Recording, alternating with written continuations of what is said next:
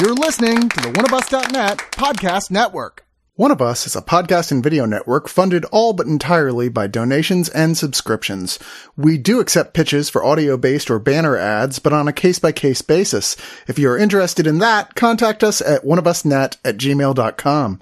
With the amount of audio and video content we generate, it is expensive and extremely time-consuming to keep things running. Please go to the webpage oneofus.net and sign up for a subscription at $2, $5, $10, or $25 and get a ton of bonus content. One of Us needs and appreciates all your support.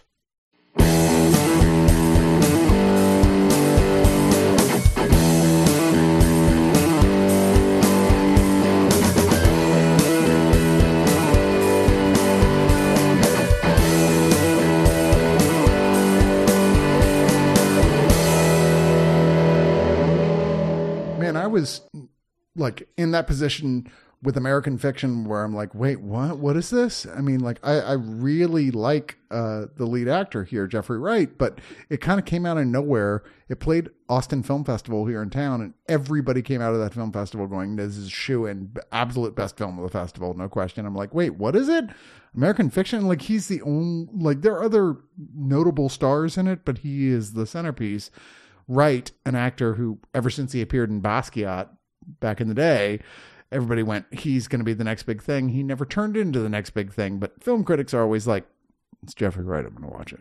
No, I mean, he is one of the best supporting actors we have. I mean, he's been on the rise ever since, you know, he was in the original production of Angels in America. He's just been this reliable character actor from stage and screen, and, you know, the token black guy in every single Wes Anderson film these days. Yes. And I love him in those movies, but it's so rare, too rare, to get an actual lead performance from Jeffrey Wright and allow him to carry the picture, and boy does he carry this picture. He definitely can carry a picture, and it's shocking that this doesn't happen more often. And he's insanely good at comedy. I always think about Game Night. His performance in that is fucking hilarious. And American Fiction is directed by a first-time feature film director, Cord Jefferson, who had actually worked on a lot of TV shows that were really well thought of, like Watchmen, Succession, The Good Place, Master of None. Yep.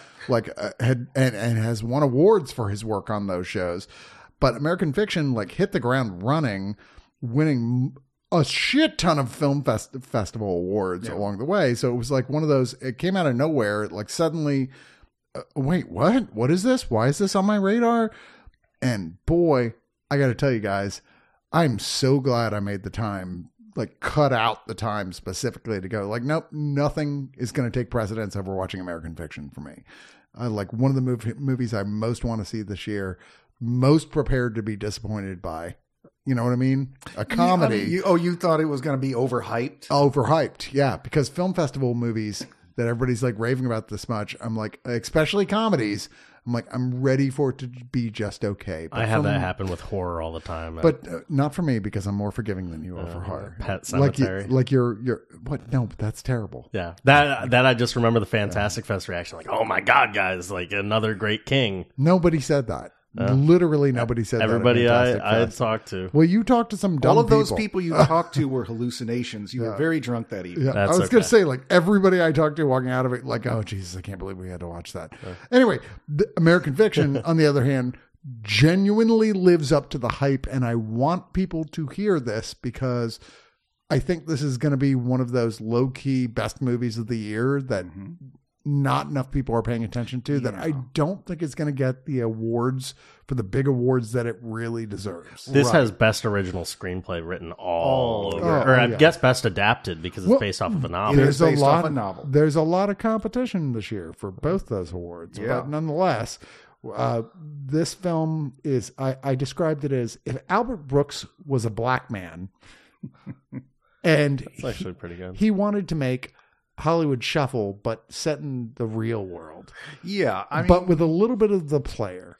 A little bit. Look, we are going to get into the plot somewhat here, and we're not going to spoil anything for you. But I had the same trepidation as you because I had seen the trailer, and it was a very funny trailer, and I think that primed me for a very different movie than what we got. In fact, we got a much better movie than what the trailer sells you. Because if you've seen the trailer to this, it's a solid trailer. It's a solid It's trailer. a really good trailer. But it really sells the comedy, and the comedy is there, and it's funny. But this has so much more heart and intelligence than that trailer leads you to believe, which seems like it's just the shticky, black guy has to pretend to be street when he's really not. Especially joke. Intelligence. This is very smart film.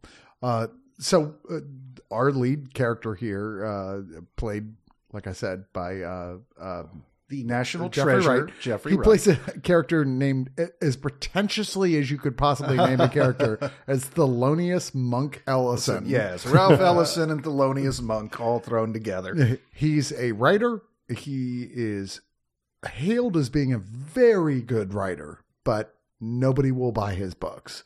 Like, his books just don't sell. And he is not really interested in being part of the modern idea of what selling the black experience is. And he's very upset by the modern idea of that, which is personified in Issa Rae, who plays a writer named Sintara Golden, who is winning all these awards and getting all this notice for a terribly, I forget the name of the book, a terribly It's like, titled, We Lives in the Ghetto or Be Living in something. the Ghetto or Yeah, something like that. Who is like, a woman who was never in poverty, was raised in like, a silver spoon in her mouth, like went to the best colleges and wrote this book from like the experience she never actually had. And he's resentful and horrified by this world. He can't sell these books because they're not black enough.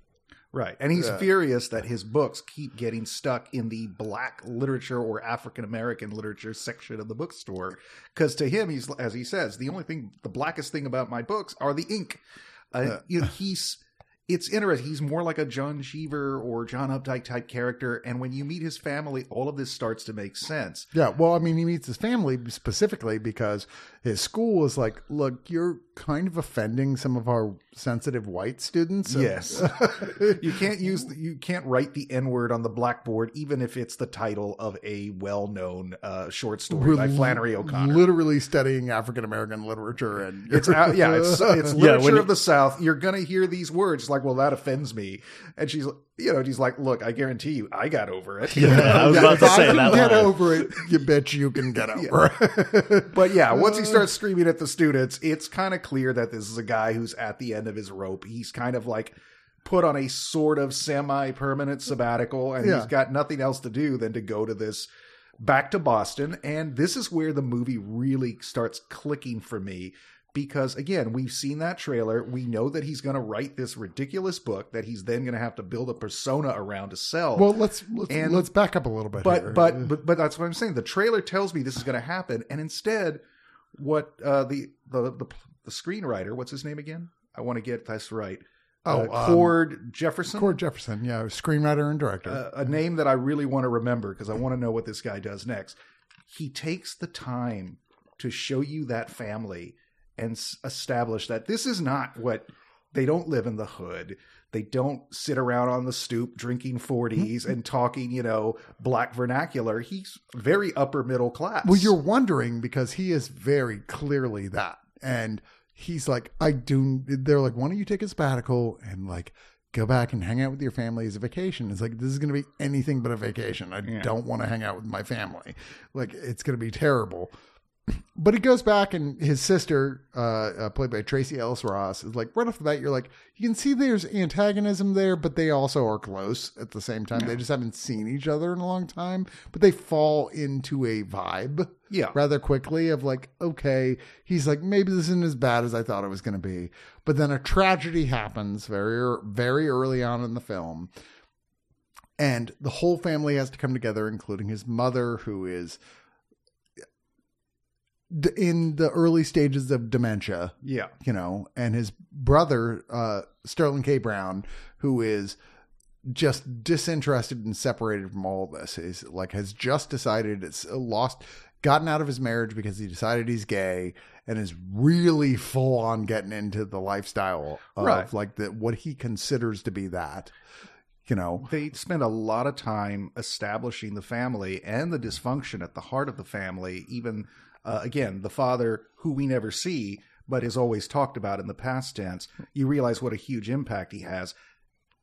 He really makes you care about this family, and that's where this hit me, because that sort of family dynamic is so well drawn, so well written. All of those characters feel distinct, and it's Jefferson who has his own life, his own backstory, going like, this is also a Black American experience. It's just not the one that gets sold to you over and over and over. There's no gangbangers in the family. That's its main message, I feel like, is like there is no single Black American experience, and the idea of the Black American experience being like guns and drugs and all this, and like how teenage pregnancies and the thing all that. Much talked about lately about like I'm tired of seeing black bodies on screen. Like, I'm tired of seeing like dead black people on screen, regardless of the fact that we're talking about slavery or whatever it is. Like police brutality. black people going, please stop trying to sell the Black experience as just this. Right. And this is sort of someone reacting to that, but he himself is also kind of intolerable at points with his own attitude. He is an intellectual raised outside who's separated himself intentionally from all of this and wants to not tell that story. Like his books are like, it's a Black experience only in as much as I'm a Black man telling the story. Like he gets really offended at one point where he's in a bookstore and they put all his books in African-American literature. And he's like, why? It's not about the African-American experience, my books, at all. Like why wouldn't this be in this other one? Why isn't this just considered literature? Why are you ghettoizing, my work by sticking it in there? And again, he goes to this book fair convention and he meets Issa Rae, and what a wonderfully calibrated performance, because you're kind of already set up to dislike her. You think, oh, she's a phony, she's a sellout. But she actually is not only very smart, even though she code shifts rapidly. She's bright, she's articulate. And then suddenly she starts, when she reads from her book, it's all written in slang and like, yo, this and all that. Sharana axed me. Axed me. Yeah. And you see Jeffrey Wright in the back just cringing, and an entire audience of white people just get up and applaud her. I mean, there's a really great shot where you just see his cringy face, and then a white woman immediately covers his entire area. Yeah. But what makes the twist here, which is the trailer already tells you about, is that he just kind of writes this, fine, I'll write a bullshit book like this. I get shit-faced one night. And I could do this in my sleep. I could, because I try to write real serious literature, and I can write this bullshit in no time at all. And he sends it to his agent, and he's like, are you joking? You're not serious that you want to release this? Like, played by John Ortiz, wonderfully, too. Yeah, who's like, no, I'm not serious, but like, submit it and let's just see what happens. It'll be a joke. And then all of the people who are the people who in charge of selling books are like, this is a deliriously wonderful and raw story of the Black experience. They use raw a lot. It's raw, it's real. And it's poorly written, but it's real. Everybody wants it to be a thing. Before you know it, there's a movie in the works, and he's like, this is not what I wanted, but at the same time, my mother has dementia. I have no money. Right. Like, what do I do in this circumstance? Plus, he has a relationship going on, just starting with a neighbor from his mother's house that he's like really, really genuinely likes her, who is a fan of his previous works. He's like, but she also likes this new book. It's a struggle of intellectualism. It's an interesting film because there's no good real answer here. I like it because there's no real answer here. He's right and he's wrong at the same time. Well, he's a victim of his own snobbery. Yeah. And I think there is a great scene, which I won't ruin, but later on in the movie, he does have a sit-down conversation with Issa Rae's character, and he just finally opens up and tells her how much he hates all of this. And she answers him point for point, going like, yeah, I can write this too. And you kind of want she could have so easily been set up as a buffoon, or as she's just like an antagonist. She's kind of like him before him. She's a little more open-minded, and she's like, hey, everything I did was based on research. It's like, I can make stuff up. That's something that writers can also do. And you also see with that family dynamic how complicated it is. And I got to tell you, if I can't speak to the African-American experience, but I do know what it's like to grow up in a certain community, and then because maybe you don't speak Spanish with an accent, or you walk a different path, you have different interests, people look at you and they'll say like, wow, when did you get so white? It's like, no, this is just the way I am. And I do relate to that sense of isolation that he feels from his own family and from other people, even though they don't meet any of those stereotypes.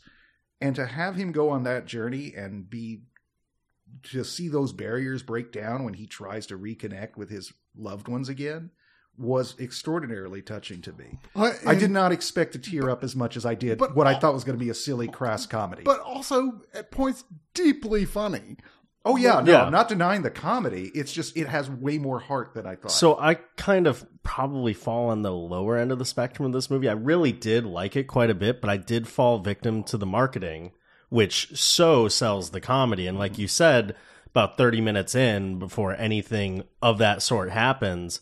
And I liked the family drama on the whole, but every time it was happening, I was just like, I really want to get back to the satire. Like, I really want to get back to the satire. Yeah. Even though I was like, what I'm watching is good, but I just want the satire scene. I just found the balance amazing for me. See, I found it to be kind of uneven at times with that. And I found especially the romance to be kind of undercooked.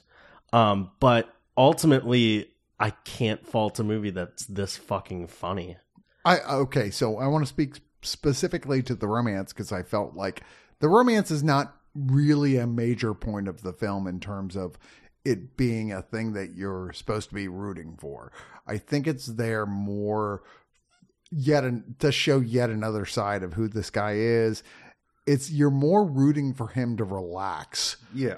It's not really about whether or not they get together. It's about like he has to confront a situation that's really good for him, and it's the thing that where like his biggest stumbling block, his own intellectual pretension, that he has to get over in I think the funniest way possible, where he's like, I am criticizing you for liking my own book. Yeah.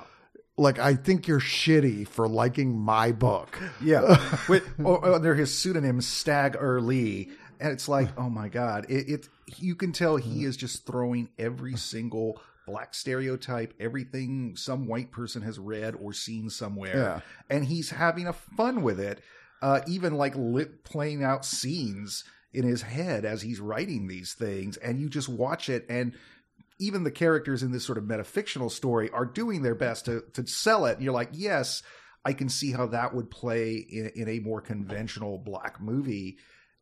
And to see it plays it so smart because he's like, I'm trying to make this look like a real movie or like a real book that people would actually respect.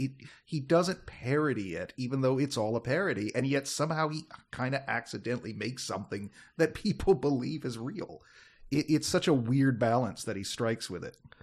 I'm not sure I articulated that well. No, I think you did. Yeah. No, it's, find it delightfully funny in a very subversive sort of way, but at the end I found myself going like, I don't know how I feel about this ending, but I do know what it's referencing. Yes. Which is the player. Yeah. It definitely is a very clear reference to the end of the Robert Altman's The Player at the end of this film. Yeah, there's a lot of there are some meta fictional aspects to it, and maybe any story about a writer who's pretending to be a different writer and gets it sold, maybe it's inevitably going to be metafictional to some degree.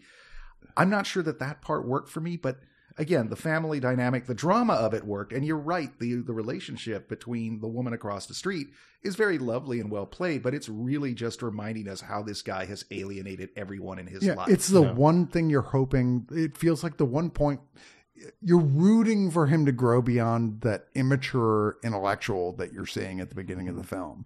Like, you're like, oh, you have something here that actually might give you a little more humanity. Everyone is begging you to be a little more human and reach across the aisle a little bit more and go like, you know what? Not everybody has to live up to your standards, as people say repeatedly in the film. And it's frustrating watching him not be able to do that, but that it's not about their romance. It's about her serving that purpose there, that she's the one thing that you hope is going to give him that. And then when she doesn't, you're even more deeply frustrated. Yeah, I just kind of wish that character served more than just that purpose, and that's just my failing with the movie. Ultimately, I really cannot stress how fucking funny this movie is, though. I was dying the entire time, and I think this is it might be Jeffrey Wright's best performance. It's up there with French Dispatch. It's right up there. Yeah. I mean, one of his funniest performances. Oh, definitely. And the lines are great. I mean, again, Cord Jefferson, does a great job of just with the dialogue. I mean, it's very funny, it's very dry, it's very witty. You're like, yes, these are very intelligent people. Everyone in the family, we find out, is a doctor. Yeah. Except him. Well, he has a doctorate, but he's not a doctor. In case we need you to mend a sentence. Yeah. Such a good line. Great lines like that. But to your point about the girlfriend, I think, again, like Chris says, she's there to kind of be less of a character, which is unfortunate. But he spends so much time with the family and giving us the backstory and hinting at what's happened in the past that you understand he's kind of a pompous asshole and aloof and who tends to freeze people out. But by the end of the movie, you understand how he became like that. Yeah. And how he has to break that cycle. Also, I don't think she's fallow either. She's not... No, she's not badly written. No, she's not badly written. She serves a purpose in the film, certainly, and her dialogue is well written, and she gets to do stuff with it. She's much more interesting than a lot of characters would be in this type of story. I agree. Right? Yeah. But, she is there ultimately in the plot for one real reason, which is so he has this moment where he has to go I finally have a good thing and I'm going to fuck it up. Yeah. Because even though because of my pride. Because of my own pride. Yeah. And I don't have a problem with that because she is at least as well served as she is here. Right. Because the script is tremendous here. It's one of those Aaron Sorkin-ish type scripts at points, not throughout, but where you're like, diamonds are falling out of people's mouths. They're just so funny and clever. It's just a pleasure to listen to people talk in this movie. Yeah, I mean, they're all bright people. It's, again, very clear they're upper class. They're well-to-do, but they're not by any means perfect. And every little character in this, whether it's the agent or the live-in maid and her, security guard boyfriend or, just the random other people that he bumps into, they're all so well drawn, even in the little amount of time they have. It's so generous in its spirit. I mean, I really came in expecting a Boots Riley, boots on your neck, kind of I'm going to make you see this satire and you're going to laugh while it happens. And you have those moments, but he's also trying to make you think and cry and feel something as well. It's like Boots Riley crossed with Alexander Payne. Yeah, a little bit. Yeah. Quite a bit. Because there's this whole sideline with their longtime maid in the house who everybody loves. And he's like, no, she's family. I thought that was so lovely. Falls in love with who's had a crush for a long time, but it never really came to be with the local police officer. And they get it going. And it's it's so charming the way everybody's we're in. Right. But the pain is there too. There's a moment where the mother, who's in the grips of dementia, just says this little random thing to the Sterling K. Brown character, and you see just how furious and hurt he is by it. And you realize the years of resentment that have been percolating in that family. And, if you've ever spent any amount of time from your siblings or dealing with a parent who's, declining, those kind of conversations happen, and it felt so real, especially if you've grown apart from one another for a long time. It kind of reminded me a lot of the Curtis Hanson film In Her Shoes with Cameron Diaz and Toni Collette about just a family getting together, and the way that movie uses its runtime to really unpack the trauma and also show them healing a little bit. Well, why don't you go into your final thoughts, Nathan? Ultimately, this is definitely a film I feel like I need to rewatch because I was so taken aback by how much of it was a family drama. And I honestly, if you're listening to this, which you probably shouldn't because we probably spoiled a lot of the best lines in the movie, go in looking for a family drama more so than Hollywood Shuffle, but modern day. But it's all there. But yeah, no, it's all there in succession. I had a couple flaws with the movie that we already discussed, but honestly, this is just one of the funniest and smartest movies I've seen this year. And ultimately, I think I give it a 7.8 out of 10. fuck. I'm trying to think. There's got to be. Well, fuck. Copies of fuck. Yeah, copies of fuck. How about you, Marco? I mean, like I said, there was a lot of things here that hit home to me, even though I don't have an exact direct experience with this. But I do think there were a lot of things that I could empathize with, I could relate to. And I think whether you're a person of color or whatever, I think if you've ever just had a difficult family and you've had to just deal with them, you love them, but there's a lot of pain and resentment there too, and it's seeped into your own personal life outside of the family. I think that'll hit you on that level. The comedy is there. The writing is there. It's a really smart package. But like I said, if you go into the movie expecting what the trailer's selling you, all of that's there. I'm just saying you're getting a lot more. It's like you saw an ad for Pop Rocks and you also got a steak when you walked in for it. It's like, hey, we're offering you candy, but guess what? Here's a full course meal as well. It's hard to complain when you were given more than you were promised. Maybe you just wanted that silly, goofy comedy, and in some other world, that version of that movie exists. I'm glad we got this one because I think this is the kind of film that would ordinarily, that stuff would be flattened out in favor of just the silly, crass comedy. Yeah. So it's kind of almost a little miracle that it got made and got released this way, and I'm greatly appreciative of it. I'm going to give this 8.5 out of 10 bottles of Johnny Walker Blue.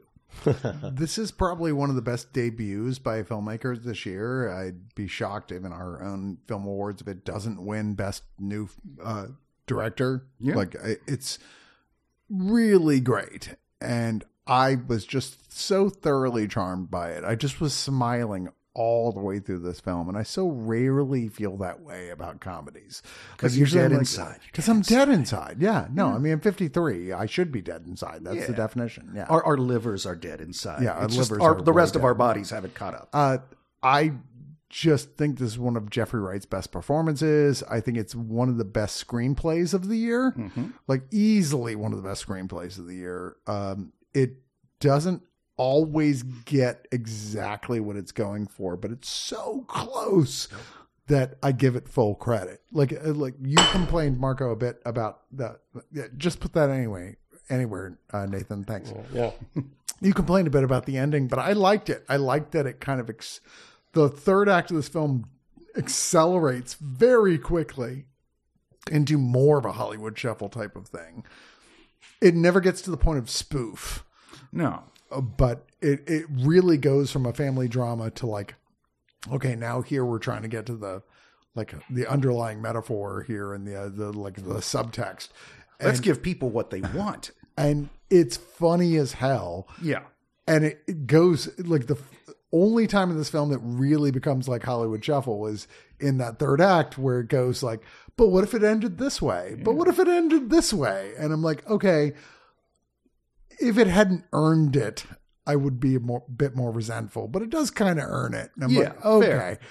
I loved the fuck out of this movie. I don't think it's perfect, but it is one of the most impressive debuts I've seen in quite some time. And Cord Jefferson is gonna be a guy to watch. Holy shit. Yeah. And please just keep casting Jeffrey Wright in your movies. Yeah. I mean, like, give him some lead performances for fuck's Jeffrey Wright needs more leads. He's that good. Just keep giving him more leads. I don't need him to go and be an action star. I just want him. You don't want him to play Galactus and no. I'm going to give this a 9 out of 10 alternate fuck titles. Because in the What If universe where he plays the Watcher, I forgot he's already in the MCU. Yeah. God damn it. He is the Watcher in the MCU. Sooner or later, the MCU destroys all your heroes, Nathan. I'm sorry. What's this? Gene Hackman is cast as Dr. Doom? I'm running out of people who aren't in the MCU. People are like, they should be that in the MCU. It's like, they're already in the MCU. Fuck. I mean, isn't that why Pedro Pascal got cast as Reed Richards? Keanu Reeves in the MCU yet. We still have room for one more.